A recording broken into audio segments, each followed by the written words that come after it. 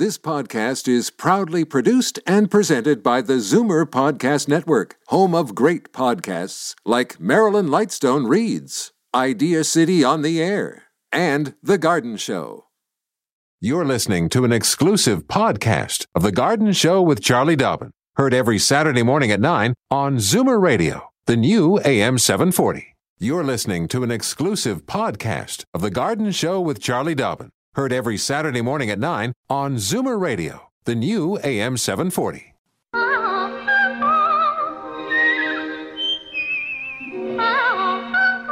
Welcome, friend, to our weekly garden party. We hope you brought along your questions, because it's time to dish the dirt on the AM 740 Garden Show with Charlie Dobbin.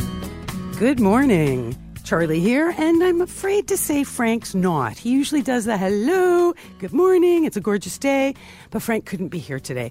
But I'm here with James Patrick Dooley, as usual, helping me hold down the fort, and brand new support staff Justin is here as well. So I'm not alone, though I might sound a bit alone. Of course, I'm waiting to hear from you.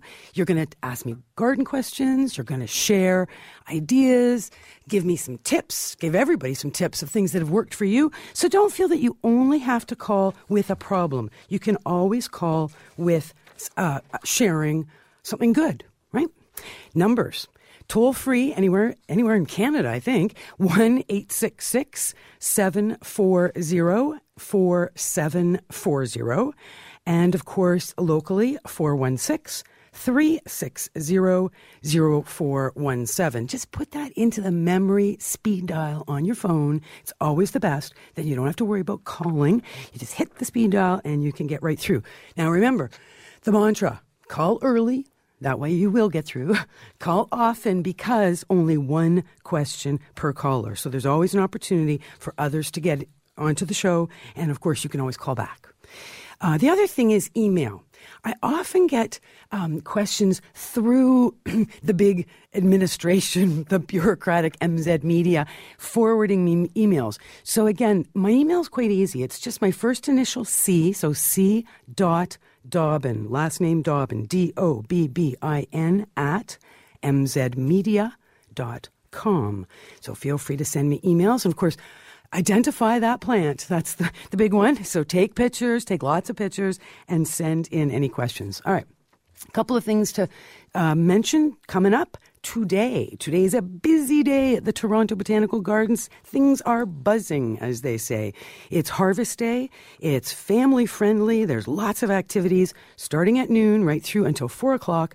Free, no registration required. Well, of course, what's going on? The local beekeepers are there. There's a bunch of pollinator promoting organizations on hand, so you can learn all about the bees. You can buy some very lovely honey and bee-friendly sort of neat foods. There's going to also be demonstrations. There's a tour of the pollinator tour of the Toronto Botanical Gardens.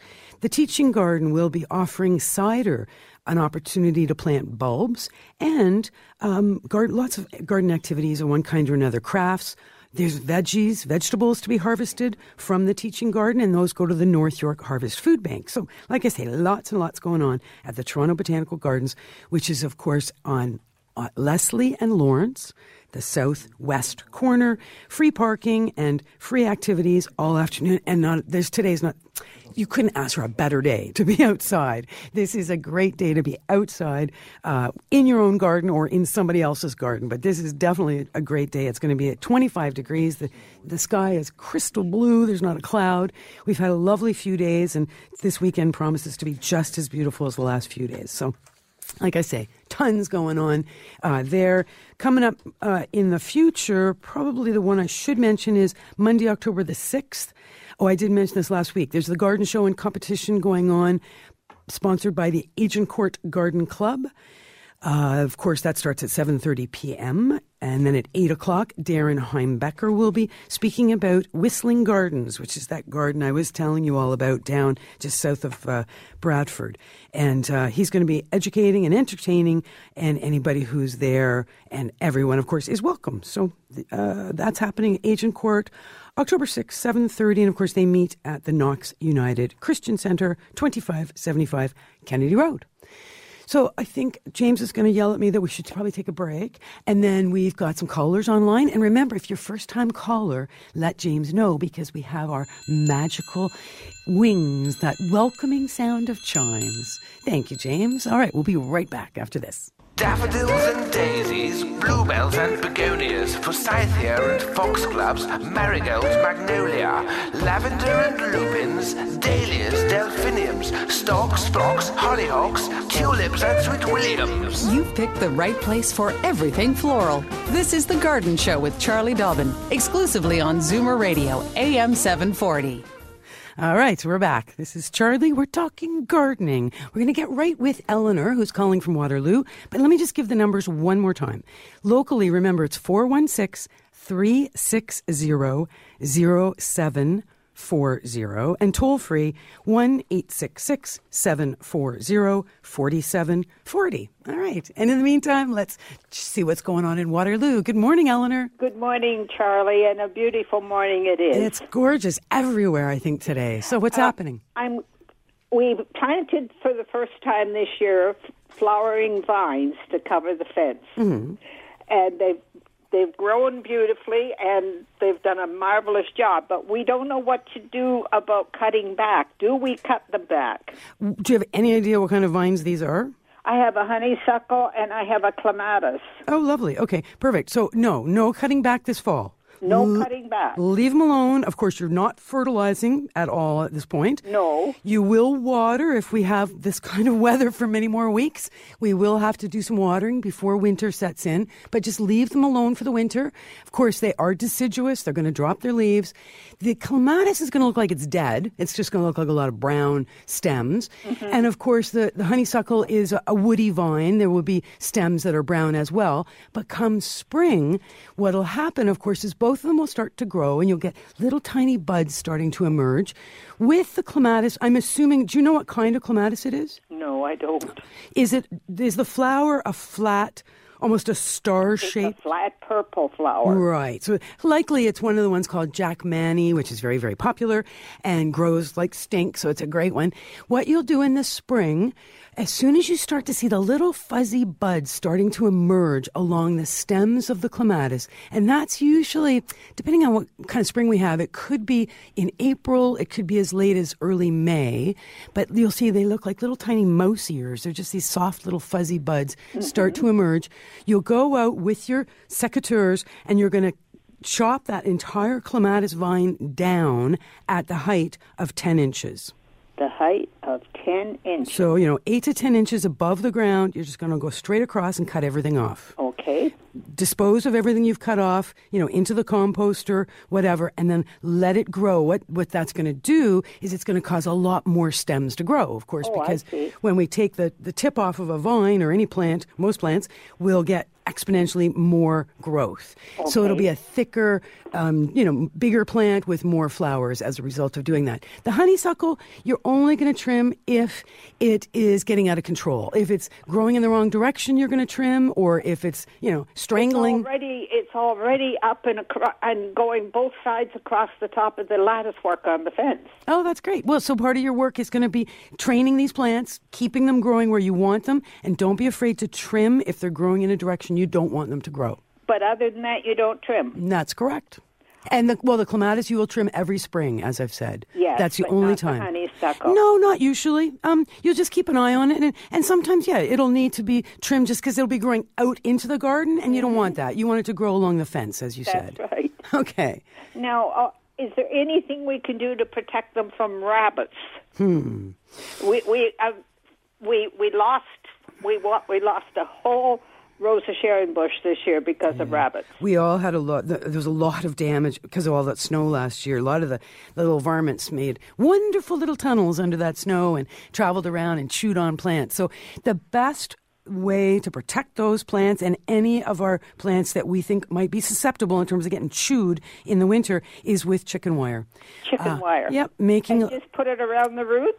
Around the stem. Because remember, assume that your snow in Waterloo could be a foot or more. High last year. That's right. Last year was a little deeper than normal. So, but still, yeah. I mean, see, that's the thing. The rabbits can travel on top of the snow. Yes. So then the they can chew above that knee height. Plus, there's the voles and the mice that travel under the snow, and they're chewing below the snow line. So, really properly, you want to have like a cage around your plants that is from the ground up to the height that you expect, just beyond where the snow might fall. Just the regular chicken wire that you can buy like a Canadian Tire. Big cylinder, if you can, all the way around. Yeah, and literally, if you want to make it a meter high or 2.5 feet tall from the ground up, you will do your best protection for the winter. Wonderful. Okay. Thank you very much, Charlie. You're I very appreciate welcome. your show so much. You've helped me so many times. Excellent. Good to hear. Thanks for calling. Have a wonderful weekend. You too. Goodbye. Bye-bye.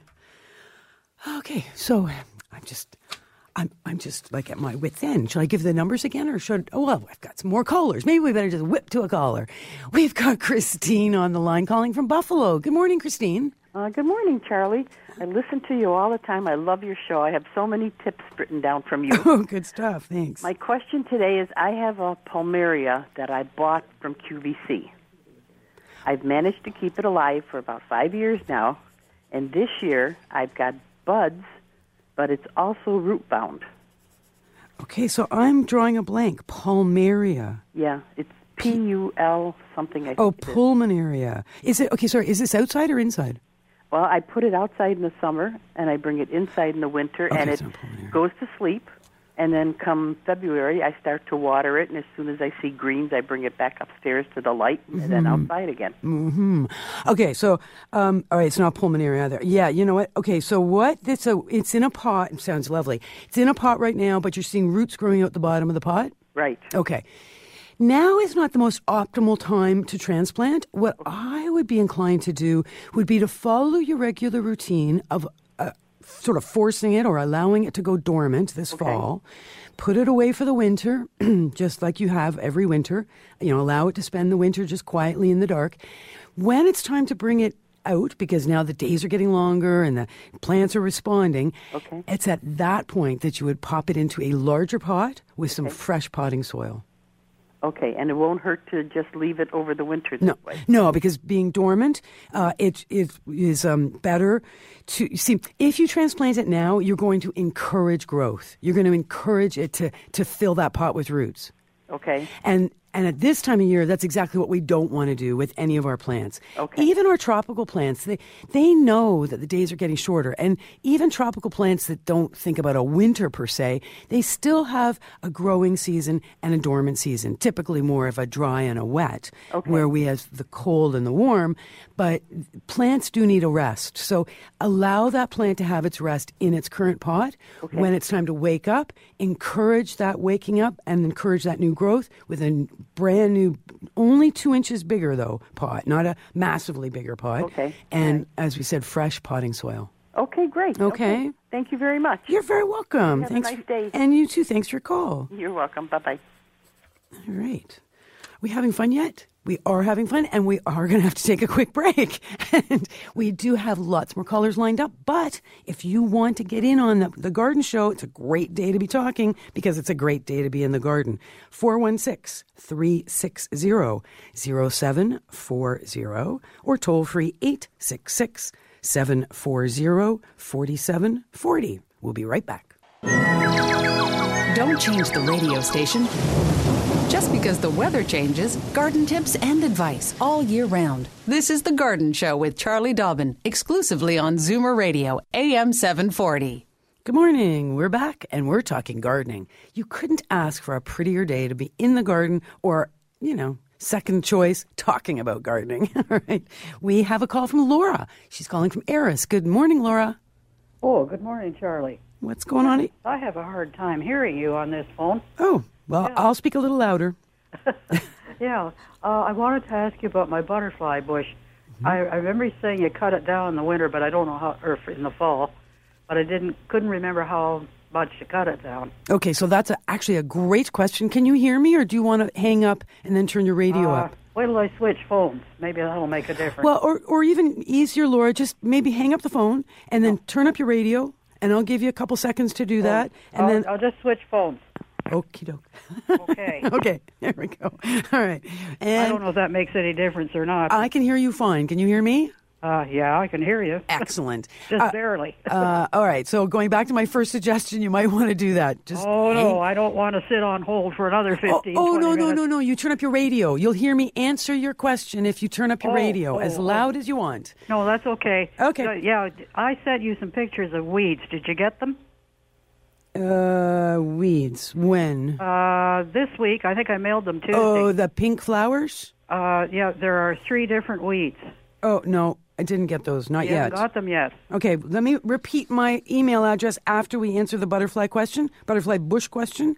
So the question is when to prune it? Not now. Not this fall at all. Leave your butterfly bushes alone.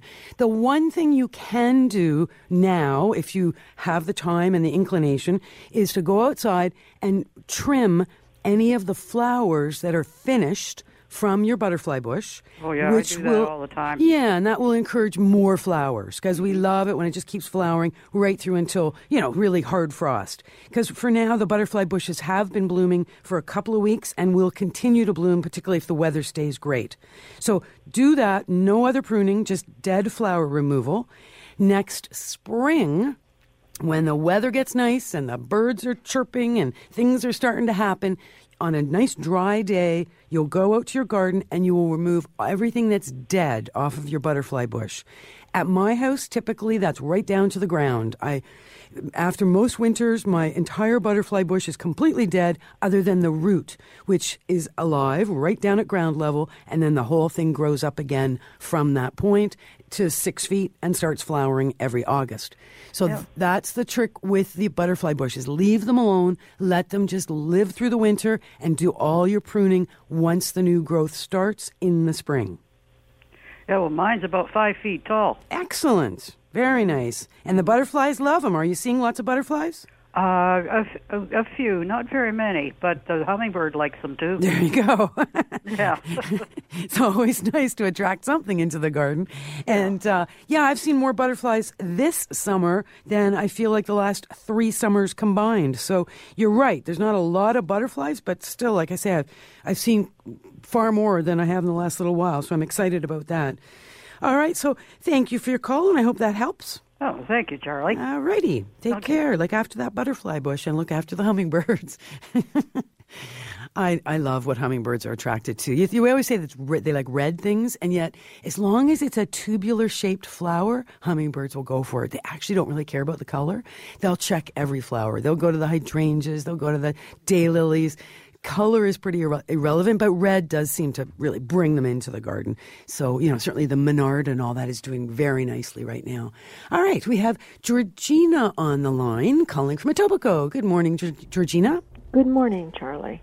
That's nice to know about the hummingbirds. I didn't know that they went for hydrangeas. I've got that's what I'm calling about, actually. Yeah, well, I can't say that they do much with the hydrangea, but they certainly are attracted to them, and they buzz them, and they're going, okay, where's that nectar? I love them, but I've had the little red containers out, but I never get any, so with the syrup in it, but I never seem to get any. But my question is, I have beautiful hydrangeas. There are 3 plants, but they've spread gorgeously. Now, we are having some work done, and the only way, if you can believe it, that the front end loader can get to what the work we're having done in the backyard is to go right over these things. I can't. It's just no other possible way. So I'm wondering, someone suggested to dig them right up or cut them right back. Well, what would you suggest? How long have they been there? Oh, since we've been here, which is about 20 years. 20 plus years. They're beautiful. They really are lovely. So they're probably the white flowers right now. They're white, and now they turn kind of greenish. Yeah, that's a hydrangea called Annabelle. Very popular. Grows in part sun, part shade, and very consistently blooms every year.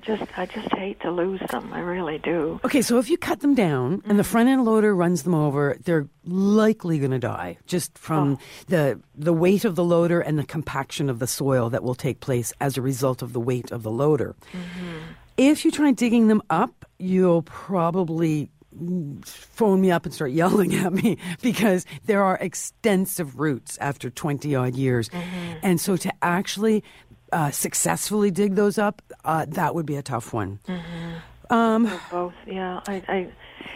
I think I'm going to lose them, but I just thought, well, I'll try and see what I generally do cut them right back. I think I'm cutting them back. I'll take that chance, I think. Well, and the other thing you could do is with a sharp shovel. You know how the original plant had probably a few stems, and then over the years, of course, the shrub has gotten bigger and bigger so that the clump is quite large now. Mm-hmm. With a sharp shovel, you could try, even now at this time of year, to cut. Don't try and lift the whole plant, but from the outside edge of where all those stems are coming from, if you can actually excavate out a stem or a couple of stems that have some root attached to them, then you can transplant that, or at least take that. As long as you've got some root and some stem on, in one piece, get that into some soil, even into a pot with potting soil, and then put that out of the way where it's safe from the front end loader. If it has to stay above ground all winter, then just bury the pot somewhere in the garden where it's safe out of the path of renovations. And then next spring, when you're ready to look at replanting, you could take that same piece, because that's, it's a clone of the plants you have now, and replant and, try it that way. I just wouldn't try and lift the whole thing, but it might be worth trying to take some pieces from the edge. Well, I could, yeah. I think I just kind of thought, like you, that being there that long, that they're very, very deep rooted. Oh yeah, and they're very massively rooted too. Yeah, I would think so. They just come up every year so beautifully. I just hate to lose them, but well, and the good thing is they are replaceable. There are lots of great hydrangeas. They've done some wonderful breeding work with the hydrangeas over the last few years. And I have the improved version of the Annabelle you have. I have one called Incredible. It's actually called Incredible hydrangea. It's white. It's just like yours, turns green, just like yours, but the flowers are huge. The flowers are the size of soccer balls. Yeah, so they are bigger. Incredible. Bigger, So it's actually called Incredible. Incredible, B-A-L-L. Okay. And I'll just... So consider, see what happens. Yeah, if it doesn't work, like I say, very replaceable, and I would highly recommend, if you want to go back in there with that white flowering hydrangea, go with the Incredible instead of the Annabelle. Well, I'll certainly mark that down. Fine. Thank you so much. You're very welcome. Enjoy your show. Thank you. And thanks for your call. Bye-bye. Bye-bye. Oh, yeah, it's true, though. I guess one thing I probably should have mentioned to Georgina, I didn't ask her about sun and shade. Annabelle, the hydrangea she has now, can handle half-day sun and shade and blooms profusely. Incredible prefers a little more sun. In order to get those profuse blooms, you're going to want preferably 5, 6 or more hours of sun daily. So if you've got less than that and you still want those big white flowering hydrangeas, go with the Annabelle instead of the Incredible, just from a light level. All right, let's see what's going on in Mississauga. We have Grace on the line. Good morning, Grace. Hi, how are you? Oh, hold on, you're a first-time caller. Yes. Welcome to the show. Oh, thank you very much. You have your wings. Thank you. My question is, and this has never happened before, mushrooms growing in the lawn. Okay, so, and why do you think it's happened all of a sudden? Because I don't know why. Well, a lot of rain, a lot of moisture, what the mushrooms love. Now, keep in mind that mushrooms are, when you see a mushroom above ground, it tells you, okay, that's what's called the fruiting body. So that little mushroom that pops up, the only reason it's there is to disperse spores and grow more mushrooms. Okay. The real mushroom is underground. And when you see that little fruiting body above ground, you know you've got some kind of massive mushroom action going on below ground. But mushrooms don't just grow on soil. They grow on rotting organic material. So you must have very organic soil, or you had a tree that was cut down and there's roots underneath the soil, and those roots are decomposing and being decomposed by mushrooms. Is that possible? Well, I know someone asked me, if I'd had a tree there, and I said no. Now, mind you, there's a tree, it's still there. So what I've been doing is going around on my hands and knees and actually taking, a small shovel and digging them out, like going under and making sure I've got the whole mushroomy thing. Yeah. Okay, so, and that's okay, except you're actually doing more work than you need to. Oh. Okay, so keep in mind, like I said, mushrooms are very important when it comes to the decomposition and the degradation of organic material.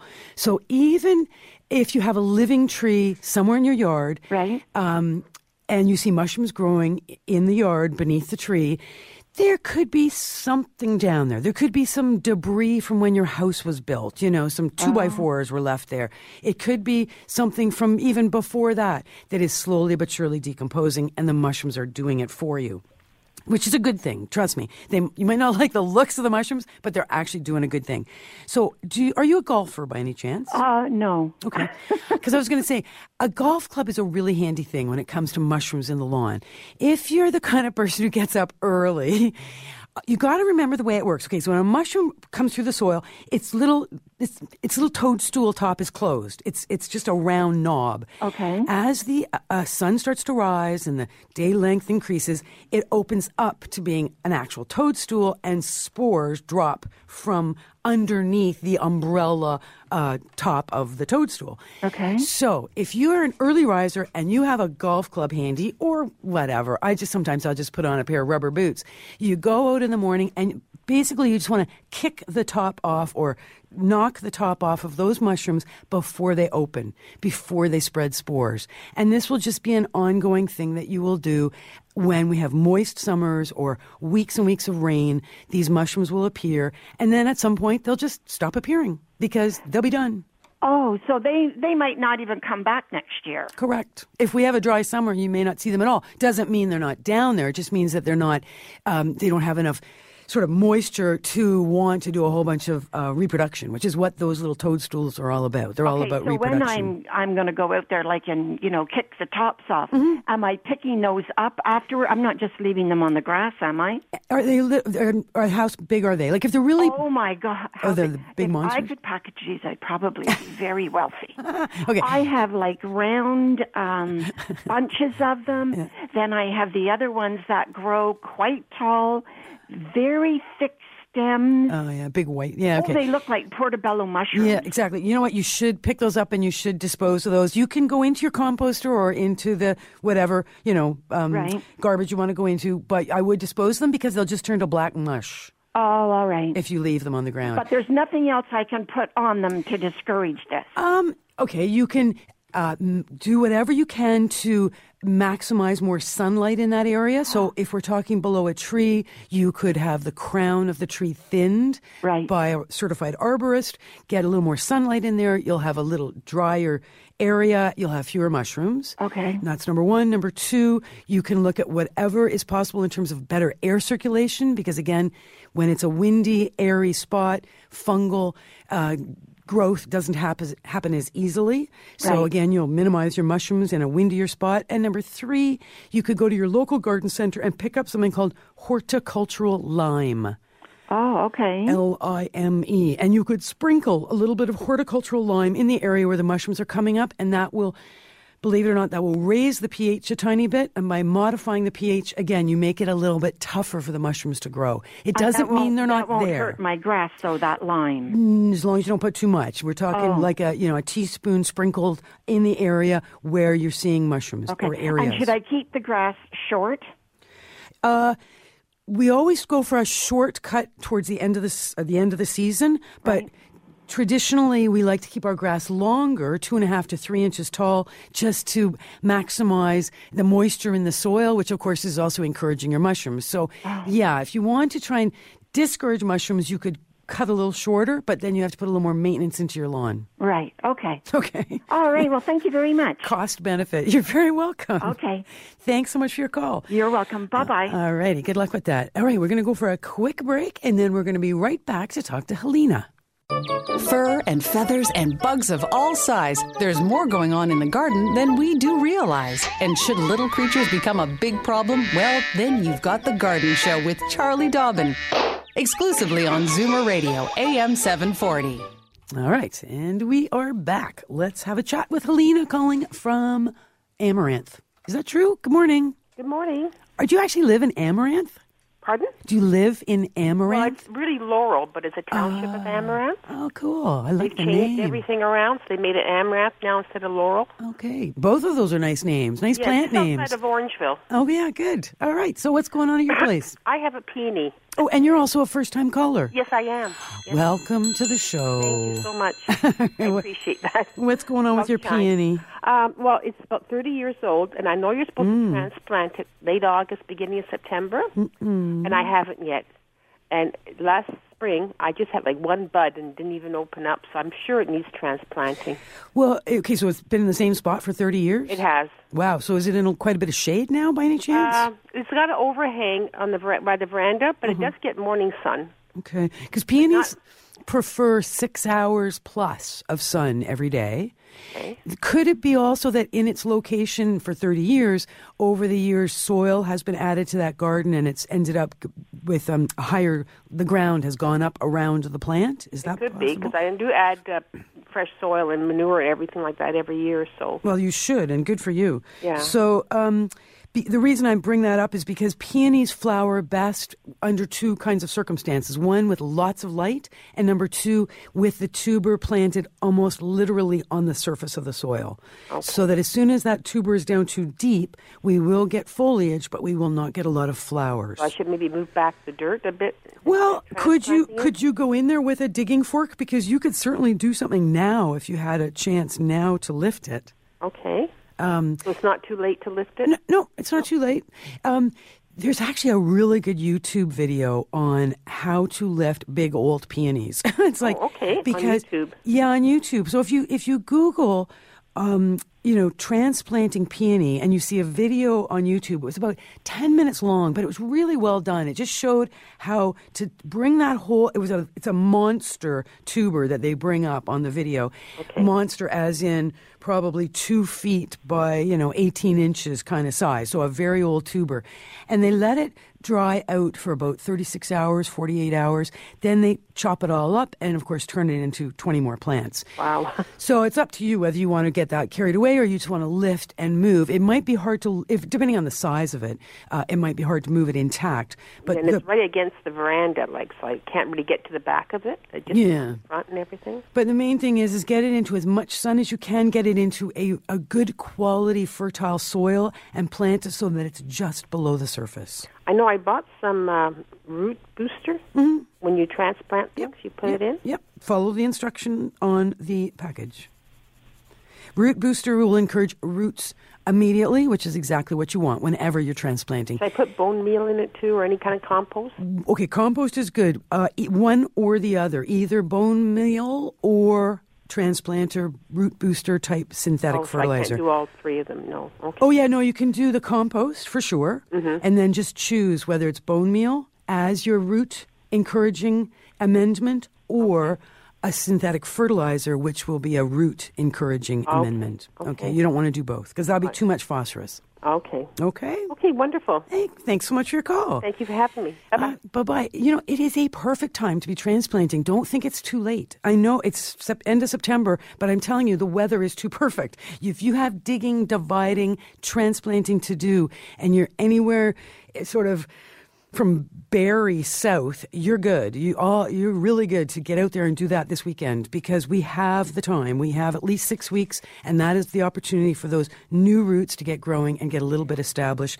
And as Helena brings up, good idea, use either bone meal or a root booster or a transplanter fertilizer. Get those roots growing right away. That's the number one thing we need when we do our digging and dividing. All right, from Coburg, we have Helen on the line. Good morning, Helen. Hi there. Hi. What's going on at your place? Pardon me? What's going on at your place? At my place, I have a new place. I've just moved to Coburg, and I have a magnolia in my front lawn, which is quite young, although from what I can tell, it's been there at least 2 years.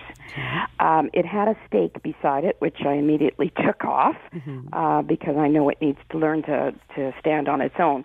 But it's got a lean in it. It grows up straight for about 5 feet, perhaps, and then it veers off to the south on maybe a 20-degree angle. And seeing as how it's young, I wondered if there's any way that I can start to encourage it to fill in that side that isn't leaning so that it ends up balanced. Yeah. So is or whether I just leave it to itself, will it do that over time? Well, okay, so the stem where it comes out of the ground, is that perfectly perpendicular to the ground? Pretty good. Pretty good. Yeah. So it's just, and that first 5 feet, like you said, is it's more or less. It's slightly off, but more or less straight up and down. If you want to, okay, so, and where it's located in your on your property there in Coburg, is it a fairly windy location? Yes, I would say it is. Now, the one thing that I had wondered about whether it had been blown that way, but it's going the opposite direction. To the wind. At the south end of my property, I have a very large hedge, which certainly would make a windbreak for it from the south, off the lake. But from the north, it would be windy. Right, and are you quite close to the lake? Yes. Stone's throw. Oh, that close. Interesting. Yeah, because prevailing wind is from the north or northwest in the winter. But when you're that close to the lake, well, but still, when we get inclement weather in the winter, have you lived there for the winter yet? No, I just moved in July. Okay. All right. So you're going to find out and report back to us. But I have a feeling that when it's a crummy storm in the middle of the winter, even with the lake right there to the south, I wouldn't be at all surprised if you've got a whistling wind coming in from the north. So it'd be an offshore wind in terms of, being on the lake there. Okay, here's what I think you should do.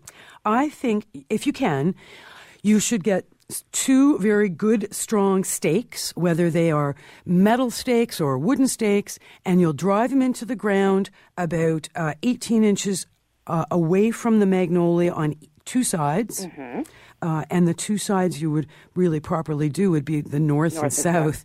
Exactly. Then what I would do is I would put some tension on that plant to bring it, if it's leaning towards the south, I'd put a little bit of tension to bring it north. A little bit, not a lot, but you're going to just stabilize it for this winter.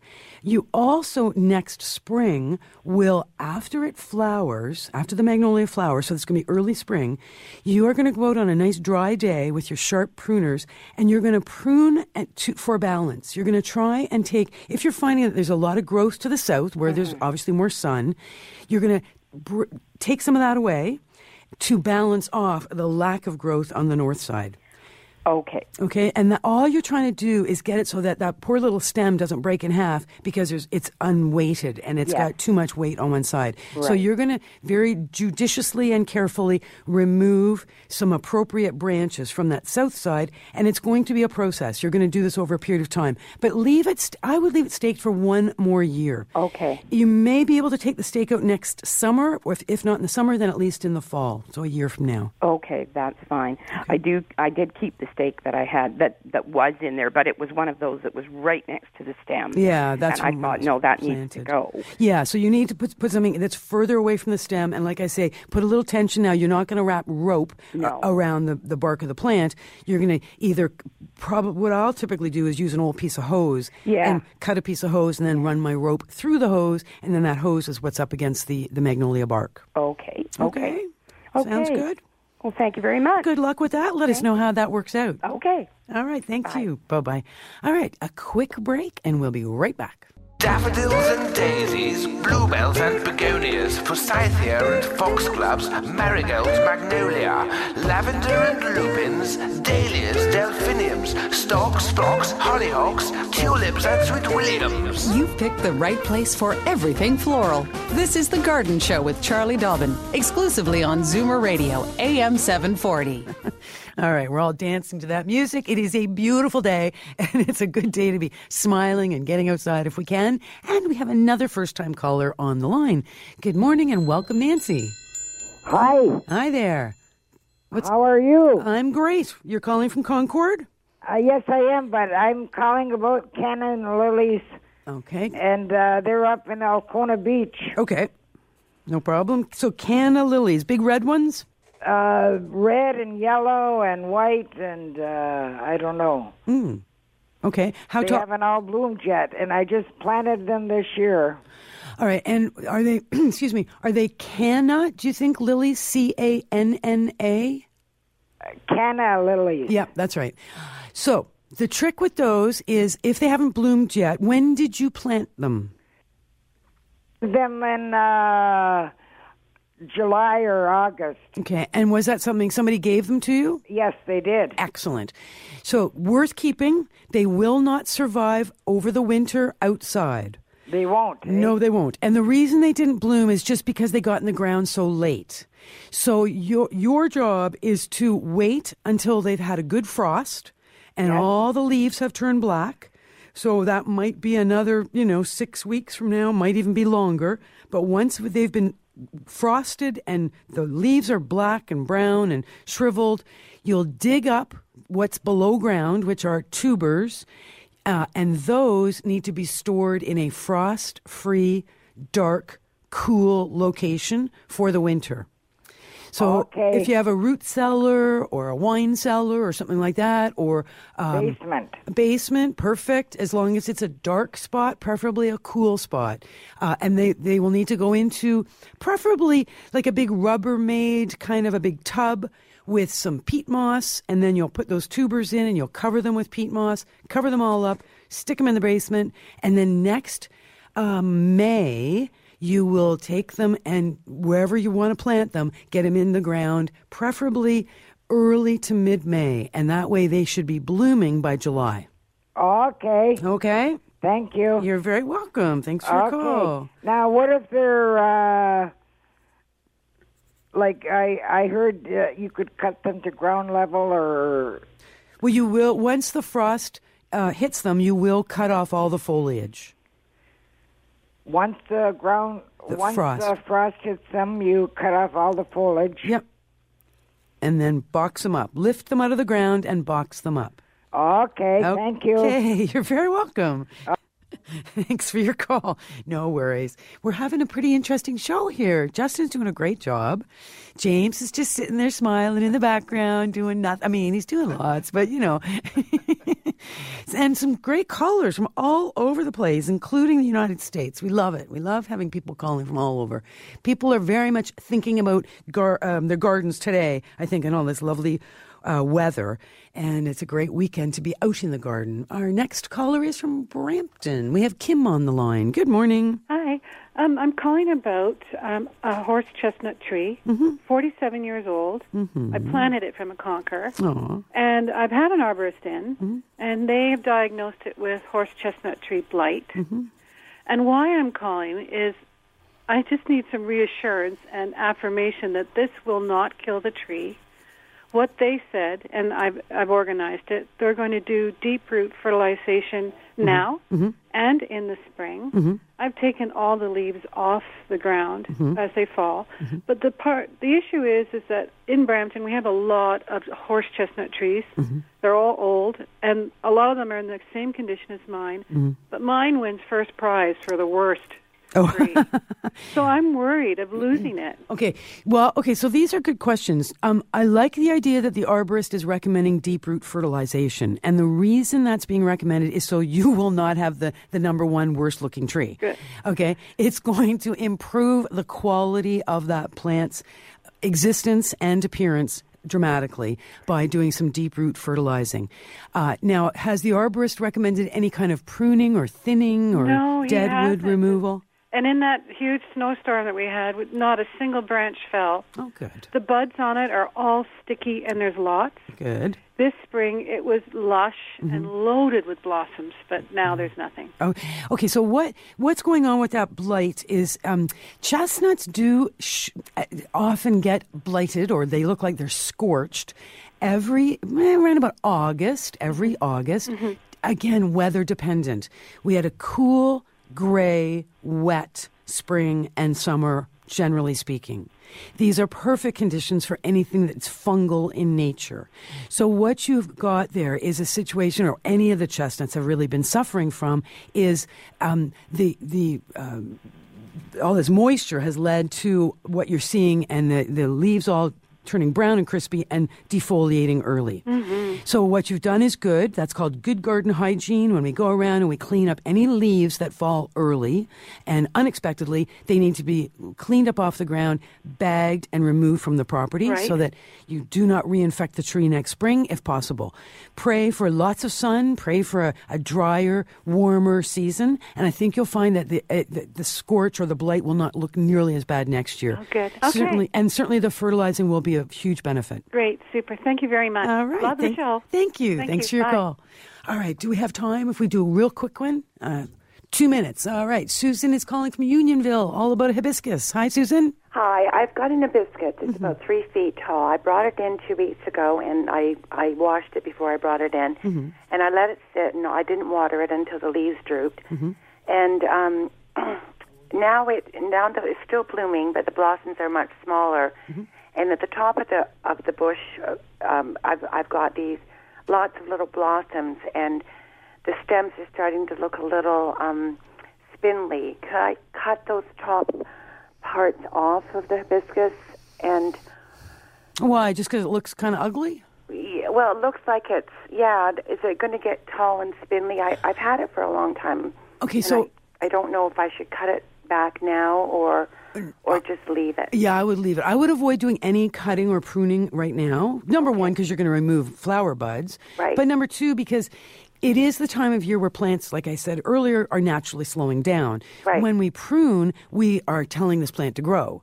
And we're encouraging growth that just isn't going to happen. So it'll look kind of unshapely and silly until it does start popping new growth, but that's going to be February or March. Okay. What about watering? How often should I? Well, my first question would be, how much light have you got it in? Do you have like a southern window? It's in a corner of a little sunroom that it's facing mainly it's facing south, but it's in an east-south corner. All right. So my best suggestion is get in as much light as you can. Only water when it's dry. So feel the soil, watch the leaves. If they start to droop a bit, water thoroughly till water runs out the bottom and of the pot, and then allow that to soak into the soil. But the more light, the better, and you'll avoid that spindliness. Okay. Should I move it right directly into the east window as opposed to the... If you can, yep. It'd be better right in the window because east is not the brightest spot anyway. All right, we got to go. Thanks so much for your call. We're done. Show's over. Thank you, everybody, so much for all your great calls. Thank you, Justin. You've been a fine supporter. And thank you, James Patrick Dooley. Couldn't do it without you. See you all again next week. This has been an exclusive podcast of The Garden Show with Charlie Dobbin. Heard every Saturday morning at 9 on Zoomer Radio, the new AM 740. This has been an exclusive podcast of The Garden Show with Charlie Dobbin. Heard every Saturday morning at 9 on Zoomer Radio, the new AM 740. This podcast is proudly produced and presented by the Zoomer Podcast Network, home of great podcasts like Marilyn Lightstone Reads, Idea City on the Air, and The Garden Show.